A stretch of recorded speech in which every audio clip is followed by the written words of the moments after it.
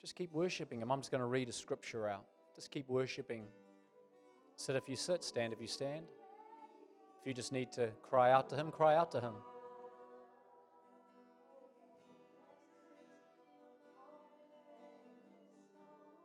He's not so much interested in your outward expression as He is with your heart. He said to the Pharisees, your lips, you worship me with your lips, but your hearts are far from me.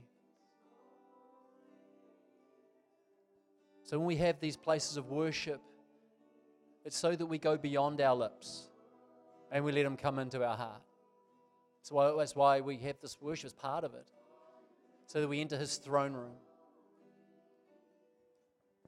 Just while the band's playing, I'm just going to read the scripture out. And don't feel that you need to change what you're doing. You can sit if you want, it's fine. Let me read. It's from Acts 3. It says, "Now Peter and John were going up to the temple at the hour of prayer, which was 9 a.m. Interesting time. It was actually the time that Jesus actually said on the cross, now it is fulfilled. Same time. A man was there who was lame from birth, being carried along, whom used to be set down every day at the gate of the temple, which is called Beautiful, so that he could beg for alms, for money from those entering the temple. So when he saw Peter and John about to go into the temple, he began asking them for coins. But Peter, along with John, stared at him intently and said, "Look at us. Look at us." And the man began to pay attention to them and eagerly expected to receive something from them. But Peter said, "Silver and gold I do not have, but what I have I give you. In the name and the authority and the power of Jesus Christ, rise up and walk." And then he seized the man's right hand with a firm grip and raised him up. At once, his feet and ankles became strong and steady. And with a leap he stood and he began to walk, and he went into the temple with them, walking and leaping and praising God.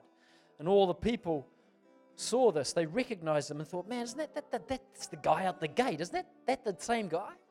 One who's been asking us for coins all these years? What's the deal there?" And they were filled with wonder and amazement and mystified at what had happened. And now while he was still holding on to Peter and John, this man was still holding on to them. Either he was holding on to them because he needed more strength to stand on these new legs that had not been able to be used all of life, or he was just so overjoyed that these men had carried this miracle that he just couldn't let them go. Seeing this, the crowd gathered together around this porch called Solomon's Portico. And Peter, seeing this, suddenly realizing that people seeing this miracle would have suddenly empowered a man or a woman, said, "Hey, look at what you have done." They said, No. Why are you amazed at this, you men and women of Israel? Why are you staring at us as though by our own power, our own godliness, have we made this man walk? It's the God of Abraham, Isaac, and Jacob, the God of our fathers, has glorified his servant, his son Jesus. The one whom handed over to be disowned and rejected before Pilate. And he had decided to release a criminal instead of Jesus. That you had denied the Holy One. And he then rebukes them and said, "You put to death the author of life." That's a pretty serious crime, right? But God raised him from the dead. And so he said, so repent and change your inner self. The old way of thinking, regret from past sins, turn to God and His purposes for your life. That your sins may be wiped away, blotted out, completely erased, so that times of refreshing, anyone want refreshing today? Times of refreshing may come, restoring you like a cool wind on a hot day. That He may send you to Jesus Christ, who has been appointed to you.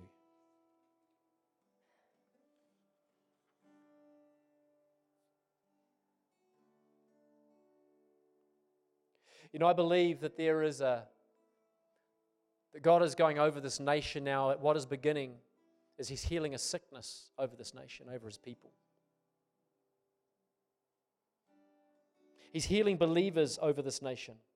He's calling them to rise up and walk. Actually, I think that's the title of today's message. I think if you've got my titles there, Gary, pop them up on the screen. Rise up and walk. Across this nation, there are those that are feeling reduced to beggars in the faith. I don't know if any of you are like that in this room. Questioning, doubting, holding back from who you've been called to be. But God is saying, no, rise up and walk. I feel that there are many in this country in the faith that they have infirmity, many infirmed in their faith by the recent times, but the Lord is saying to you, rise up and walk.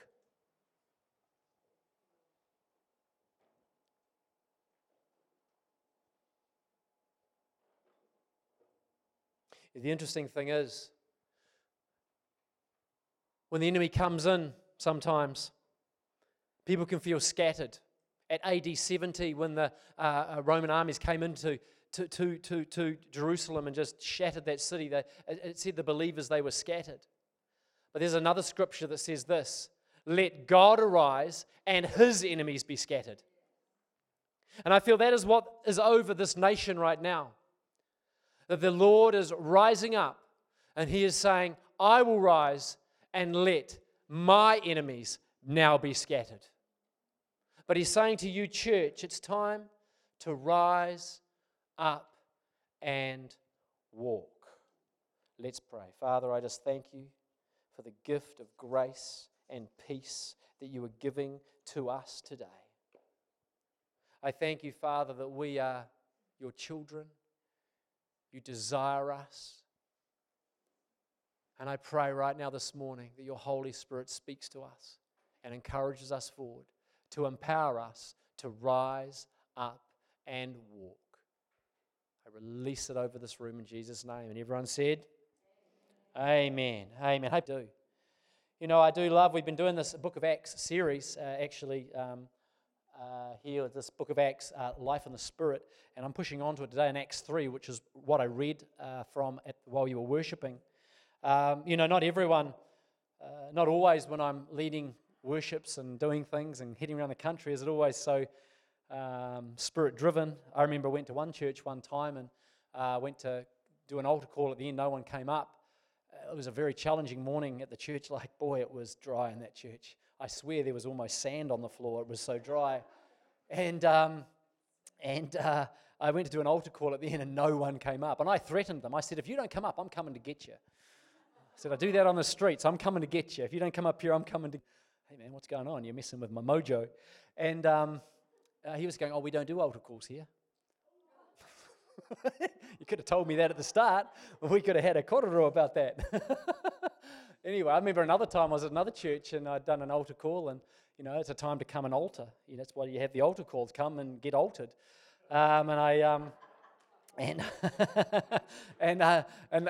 called. No one came. And one person came up and I said, "Oh, how you going?" I'm thinking, great. One person's come up. It starts with one. How can I help you? And he goes, I just wondered where the toilet was. I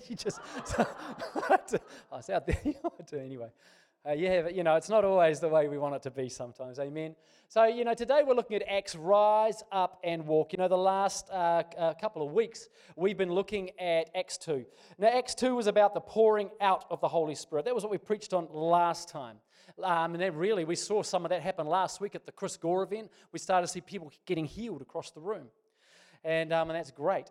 But we talked about the fact that Pentecost actually shifted from what was originally a wheat harvest, where they would celebrate the coming of the wheat, and they would give an offering to the Lord, a food offering, and it shifted from a offering of wheat to now where it was a harvest of wheat to now it was going to be a harvest of souls through the Holy Spirit.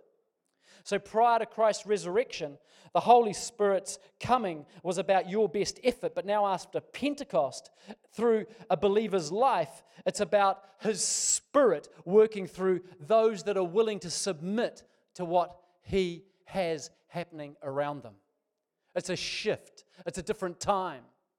And I think one of the things I find in Acts 2, you need to be willing to be apprehended by God. You've got to be willing to be apprehended by God. You know, Peter, when we think about Peter, you know, before the Spirit came out, before the Spirit was given, Jesus actually told Peter to carry a sword into the Garden of Gethsemane. He said to Peter, bring a sword with you. Interesting. Why did he need a sword? But yet when he was in the Garden of Gethsemane, Peter did pull out the sword and he cut off a guard's ear who was trying to arrest Jesus. Cut his ear off. Jesus rebuked Peter, picked up the ear, slapped it back on. It's in the scriptures. You read it in the Gospels. And yet, in Acts 2, after the outpouring of the Spirit, Peter's sword has been put away, and now the sword is in his mouth. It's the sword of his Spirit. And it says in Acts 2:37 that when Peter actually spoke, it said that they were cut to the heart in Acts 2:37. In other words, his sword had gone from being a weapon of rebuke, it had actually gone into his mouth now, and he's actually become a Spirit-filled believer that his words could cut to people's hearts. When the 120 were in that room, I think it would have probably been a bit depressing for Jesus in Acts 2 when you think of the fullness of his ministry. Jesus, you've been ministering for 3.5 years. You are the Son of God, God personified in the flesh. How's your ministry going 3.5 years later? What's your church looking like? Well, we've got 120 people, and they're struggling a bit. That was it. But when the Spirit came on Peter, when Spirit came on at Pentecost, he shifted, and 3,000 were saved. 3,000. We need that Spirit on us. You see, Acts 3 goes further now. From Acts 2, where the Spirit started pouring, at Acts 3 is where the apostles start to step into their apostle shoes. They start to step up from just being these disciples that were torn and tossed by every wind of doctrine and doubting, and Judas was actually more wound up in money than he was in Jesus anyway. But now they're stepping into the apostleship. It says that Peter did many mighty miracles, that they were enjoying favor among the people. But notice, even though the Spirit had poured out and they were enjoying favor among the people, they weren't enjoying favor among the political leaders. They weren't receiving favor from the media of their time. Didn't happen. They were completely against them, but the people's hearts were turned to them. You know, sometimes we look at that beggar at the gate, beautiful story, and we think, isn't it just amazing? This guy, 40 years plus, begging on the streets. He was carried out there day in, day out, carried, because he was part of a troop of beggars that they would actually pick him up and they would carry him, plonk them. All around the city they had these beggars working, and he was just one of them. He was plonked at that gate, and he would earn each day. He would earn. That was what he would do. He would earn money, coins, and they would come and pick him up at the end of the day. They'd take his money bag, and away he would go. He would do that day in, day out. And he said he was there for years. And many years, even Jesus and even the disciples had gone to that same temple to pray. And apparently, there was no healing until this day.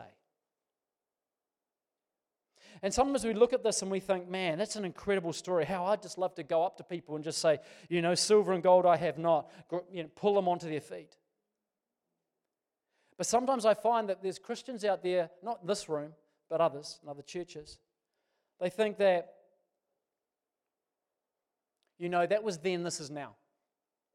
We don't see that same healing. There's still those Christians out there that believe that. Others say, well, actually, it happens overseas, Alistair. Not so much here locally. It's more overseas, you know, in those, when you go touring. Others go, oh, no, I believe it can happen here, but it's going to happen through you, not me. We're always finding a place to downgrade how God can move through us. I just want to show you a clip to show you that miracles happen right here, right on the street. I've shown you this clip before, probably 3 or 4 times, but I'm going to show it again, because it's cool.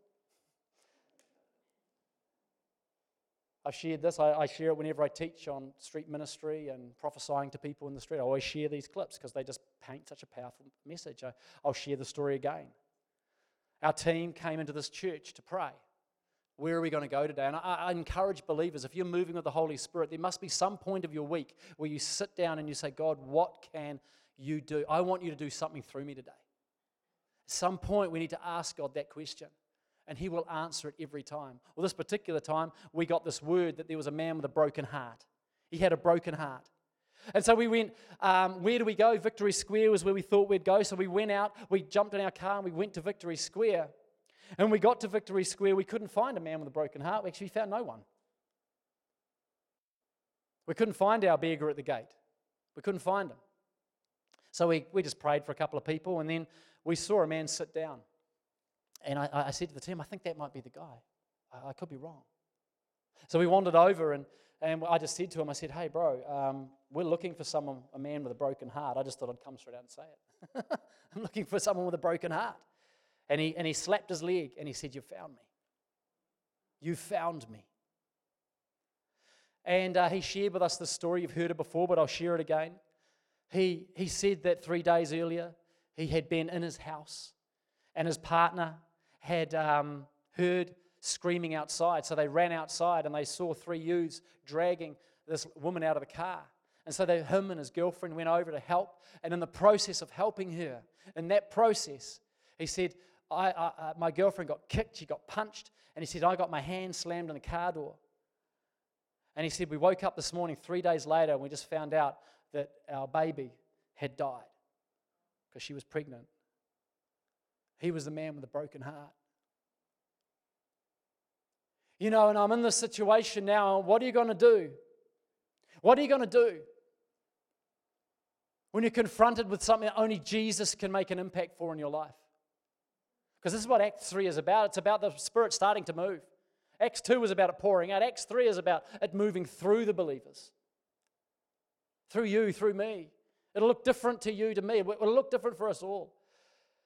So we're sitting there with tears in our eyes because the Bible says you'll weep with those who weep, you'll laugh with those who laugh. And so we were crying with him. And then we saw his hand wasn't looking good. And you know the story, I've shared it before. His finger looked like it had been hit with a hammer. It was swollen. It was swollen so much that it looked like that the skin was about to split. A doctor in our church at that time told us that it was likely fractured or broken to have that much response. And so we said, can we pray for it? He said we could, but we couldn't touch it because it was so sore. And so we just prayed. Just a simple prayer, nothing big and elaborate. And then instantaneously, he went, oh, whoa. And he started looking. Then we prayed some more and more. And he started moving his hand. His finger started to change shape and change color before our eyes. I'll just show you that video. Turn it up maybe if we need to.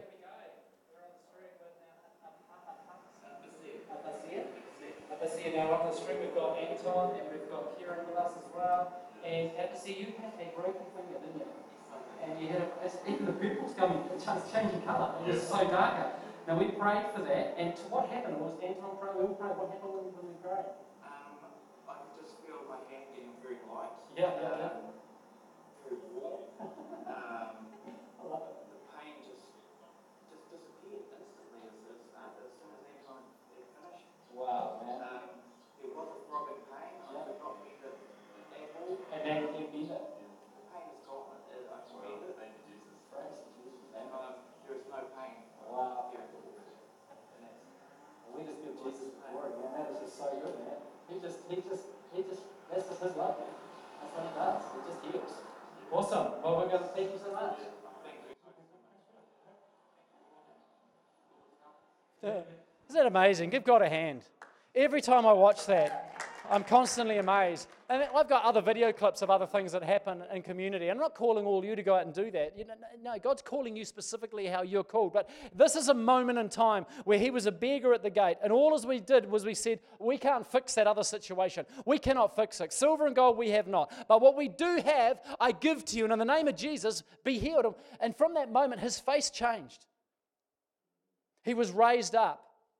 What actually happened in that situation is we were able to join him back into Victory Church in that area. That was his former church that he had left. We were able to get him re-established in that. But I want to tell you something. When you get a wind of the Spirit moving through you, when you get a touch of that Spirit moving through you, I want to tell you, and I believe that is what is coming for the church of this nation, the church of the city, and this church, is a move of God's Spirit. The thing that often happens is here.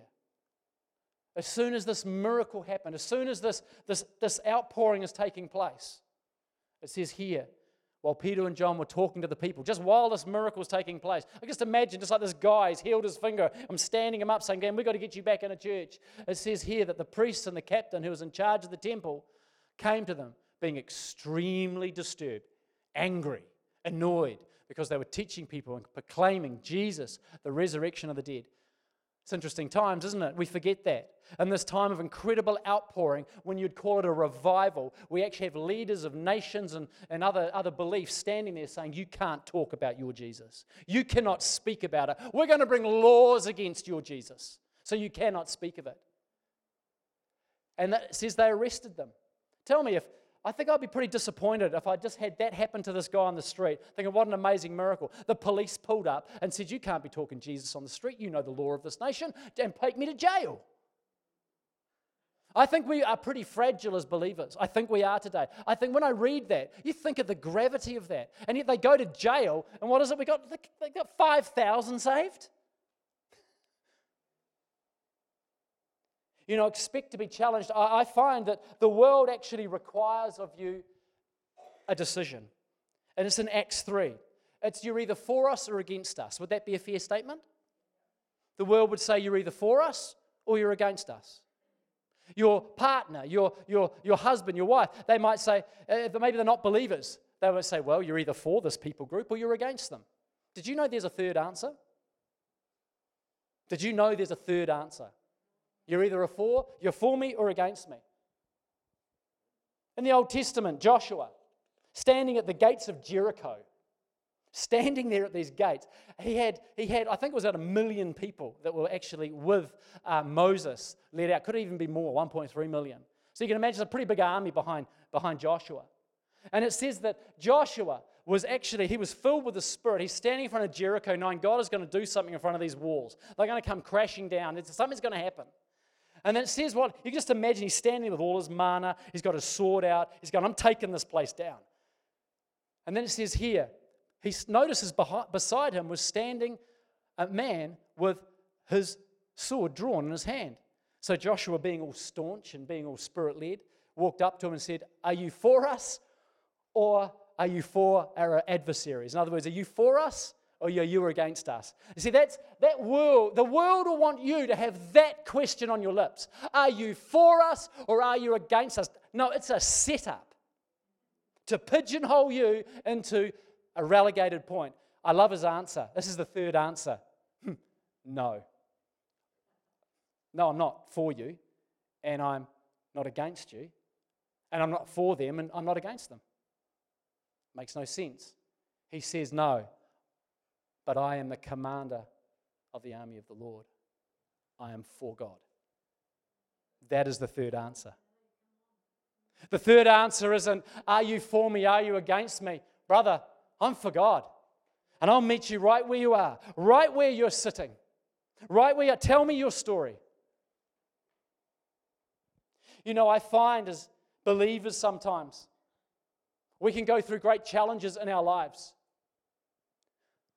When Acts 2 happened, it was the most confusing and painful time of their lives.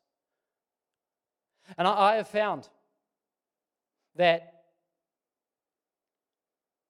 sometimes what can happen is we can go through some challenging times in our faith, really challenging times. Sometimes we come into the Lord and it's challenging. Sometimes we go to our next ministry step. We can change direction in life, whatever, and we can go through these times. And God gives us the grace to take a break. He says, look, just take a break, eat a cake. He said it to Elijah, didn't he? Elijah was struggling after he came off Mount Carmel. Jezebel threatened him. He got all stressed. Jesus said, take a break, have a cake. It's literally what he did. He sat him down under the tree. He was brought a cake of food. He had water. He just took a break. But I find there is one thing that does happen, is that sometimes for many Christians, it can happen to us all, we take the break, but we don't get back up again. We can be like that beggar at the gate, beautiful, just down there. But God is extending his hand this season saying, I'm calling you to be raised up. In fact, in Revelation, John says this, if you're in that place, he's saying, no, you need to stop. You need to consider how far you have fallen. Repent.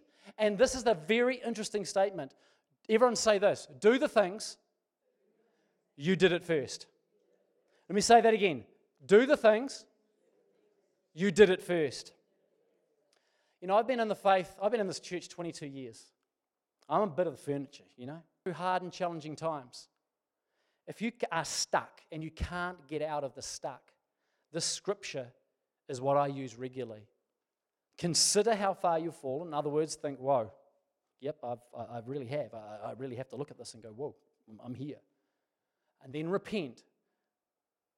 Turn the other way. And then it says, do the things you did at first. Let me explain.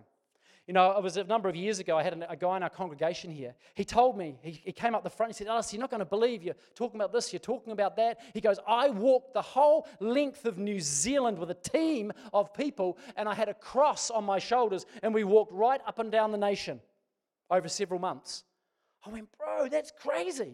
He says, yep, people would stop us and take photos. He said, had little wheels on the back of it, because I imagine it would have ground down to a stick if it was just dragging on the ground across the country, right? So it had wheels on it. But then what happened is this.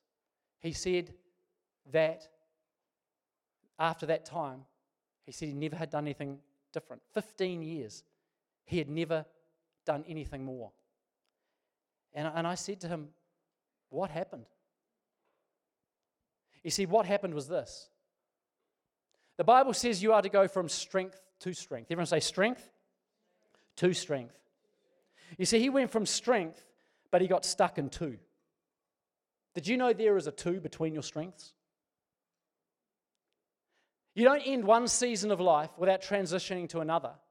And the piece in the middle, we call the two. And sometimes what can happen in that place, things can become too hard. I'm too tired. I'm too sick. I got too much on. I'm too worried. And at some point of this journey, God gives us the grace to heal and says, take the break. But there is some point that he comes to us and he goes, would you consider what you did at first? What does that mean? You know, there are times in my faith that I haven't always just been going like this in my faith. There's been times that I've gone, vroom, down here, I'm across here, I'm over here, I'm way down there. Many don't know it. I'll share it at testimony time at different times. But one thing that the scripture does for me is this. I'm reminded of the things that I did at first when I first started to come alive in Christ. Because I spent about 2 or 3 years, 4 years, just coming to church. I just came to church. Didn't know why. Didn't know I received Jesus, but even then I didn't fully know why. I had questions. I couldn't go forwards. And then one day I got baptized in the Spirit. I think it happened over there. I did share that a couple of weeks ago where there was my snot and tears right in that area there. And right in that area there where you're sitting, Ruth. Lots of my snot and tears there. And I can remember getting up. When I got up out of that, my life had changed significantly. And I started ministering and community. And from this scripture, every time things would get tough, I would go back to the point where I last felt his presence and his spirit, and I would do that again. I hope I'm speaking to someone this morning. And so what I would do, and this is me, not you, this is me, this is Alistair's things at first. You'll have different things.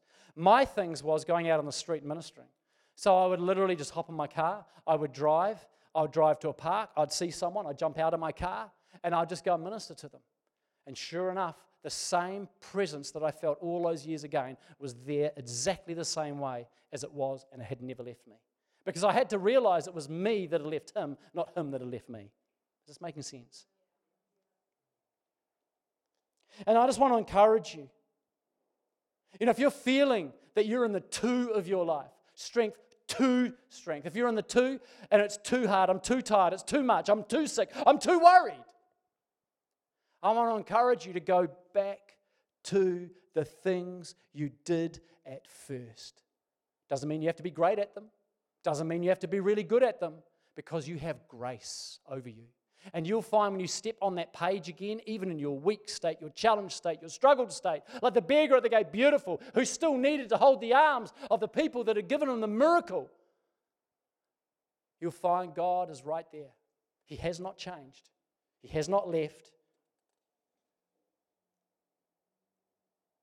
You know, sometimes we're looking, I love that we have stories from the past. But my Bible says faith comes by hearing, and hearing by the word of God. In other words, hearing is present tense. It's now, it's today. He doesn't want you to have a miracle that happened 15 years ago, and that is the last high point you can remember of him. Faith comes by hearing. It's meant to be a daily thing, a weekly, a monthly thing. It's meant to be living a faith of hearing and responding.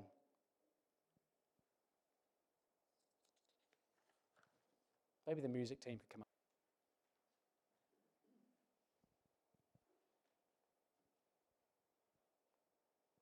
Rise up and walk. That's the word that I have for you today from Acts 3. Rise up and walk. Rise up and walk. And you might go, I'm walking fine. Look at this, Alistair. I'm up. Both my legs work. I'm good.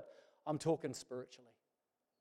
Rise up and walk. I feel that there has been a hand of God like this, just like the beggar at the gate beautiful, over you and your place. He's saying, grab it. Grab it. I want to pull you up. I know that beggar, when he stood up, he wouldn't have been altogether whole. He would have got stood up, still shaky. He would have got up and he didn't have a job. His begging's gone now. He'd have to pretend to be a beggar. So he's lost his job. Great. Got a miracle. I've got no job now. He's getting a pretty good income before. He would have to redefine who he was. And I think that when we rise spiritually again, we step into our strength to strength. We have to redefine who we are again.